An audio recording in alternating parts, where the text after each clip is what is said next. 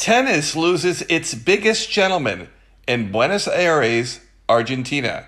Find your aha moment right after this. Do the best you can with everything you got. Struggle day to day, cherish every fight you fought. Destroy your obstacles, remove the blocks. Got to stand strong, can you do it, break through, can you move on wherever you... Welcome back to Find Your Aha Moment. I'm your host, Brian Lutz of Backhand City. So, I have to cancel both of my beginner tennis classes tonight in Miami because of rain. So I saunter back to the co-working space that I utilize nearby when such events happen. And lo and behold, right in the kitchen area is the Tennis Channel starting up Juan Martín del Potro's soon-to-be final match of his career. And as I'm watching the early parts of it, I can't help but remember the scene from Rocky Balboa where he's fighting the last fight of his career, and we're hoping to see some vintage stuff. All right, Mason, Rocky, we went to lose in the dressing room. I expect a good, clean fight. Watch your kidney punches, rabbit punches. Those low blows, be careful with those, all right? Give me good sportsmanlike conduct. Remember, gentlemen, I'm fair, but I'm firm. Touch them up. Well, Del Potro came out and actually won the first game of the match by breaking serve, but he wasn't playing well. His opponent was really nervous and made a lot of unforced errors. In fact, he lost the next 6 games. The match itself was almost like attending a funeral. I mean, the place was so quiet, just out of reveredness. What's the word I'm looking for? I guess they just revered Del Potro so much, but it became very obvious that people were like, our hero and his broken kneecap just aren't the same. There's any bone in your body he can break. He's going to do it. All right, give the man a little respect. What about my respect? Rocky Box numbers tell the grisly story here. Balboa landed 9 of 13 punches in that round. Dixon landed an incredible 59 out of 69. Are you listening to me? I gotta be honest, just like that movie with Rocky Balboa struggling earlier, watching Del Potro, it was difficult to watch. He whiffed on a forehand return. He jumped up for a scissors kick overhead and just didn't get off the ground. As I texted around some of my Argentine tennis fans, the consensus was that they just wanted this to end, that they didn't want to remember their hero this way, and he was just struggling mightily. And his opponent, who was also Argentine, was also struggling because he was drop-shotting Del Potro because it was very obvious he couldn't move. So as things got cooking, here's what some of the points sounded like.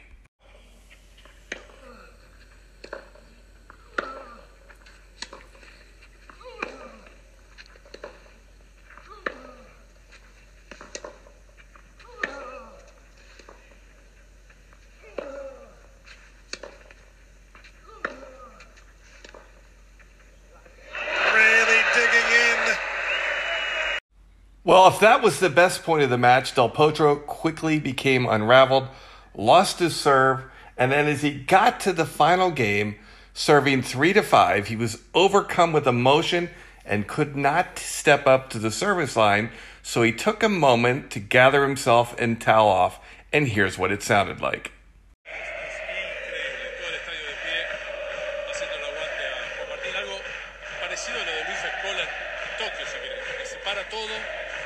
Para hacerle tributo a alguien. Se para todo en un partido de verdad, digamos, no es un chiste.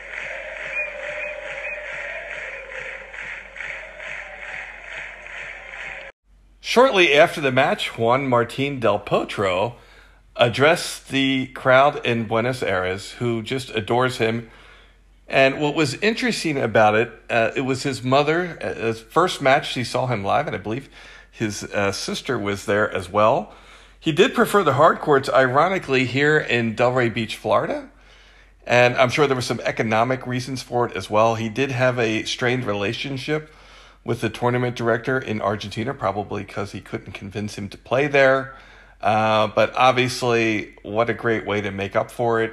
His last match of his career, and I'll play it in Spanish, but what he says here is that he really didn't want to have to come to this decision, and it's not what he wanted, but the reality is that he had to make an unconvincing, personal, hard choice after all the training that this month or this moment is really special to him. Here's what it sounded like. La verdad que es un momento que no quería que llegue nunca, porque no era algo que yo quería, sino que, bueno, la salud me lleva a tener que tomar una decisión poco convencido, pero creo que hice demasiado esfuerzo en estos 2 años y medio para... Thanks for listening to this episode of Find Your Aha Moment. This is Brian Lutz of Backhand City. Don't forget to rate, review, and subscribe to this podcast. You get notified each day with fresh commentary, news, and insight. We'll talk to you tomorrow. That's when push comes to shove. I believe it was inevitable. That's when push comes to shove. Could this be the one that got away? I get the message, guess I knew it.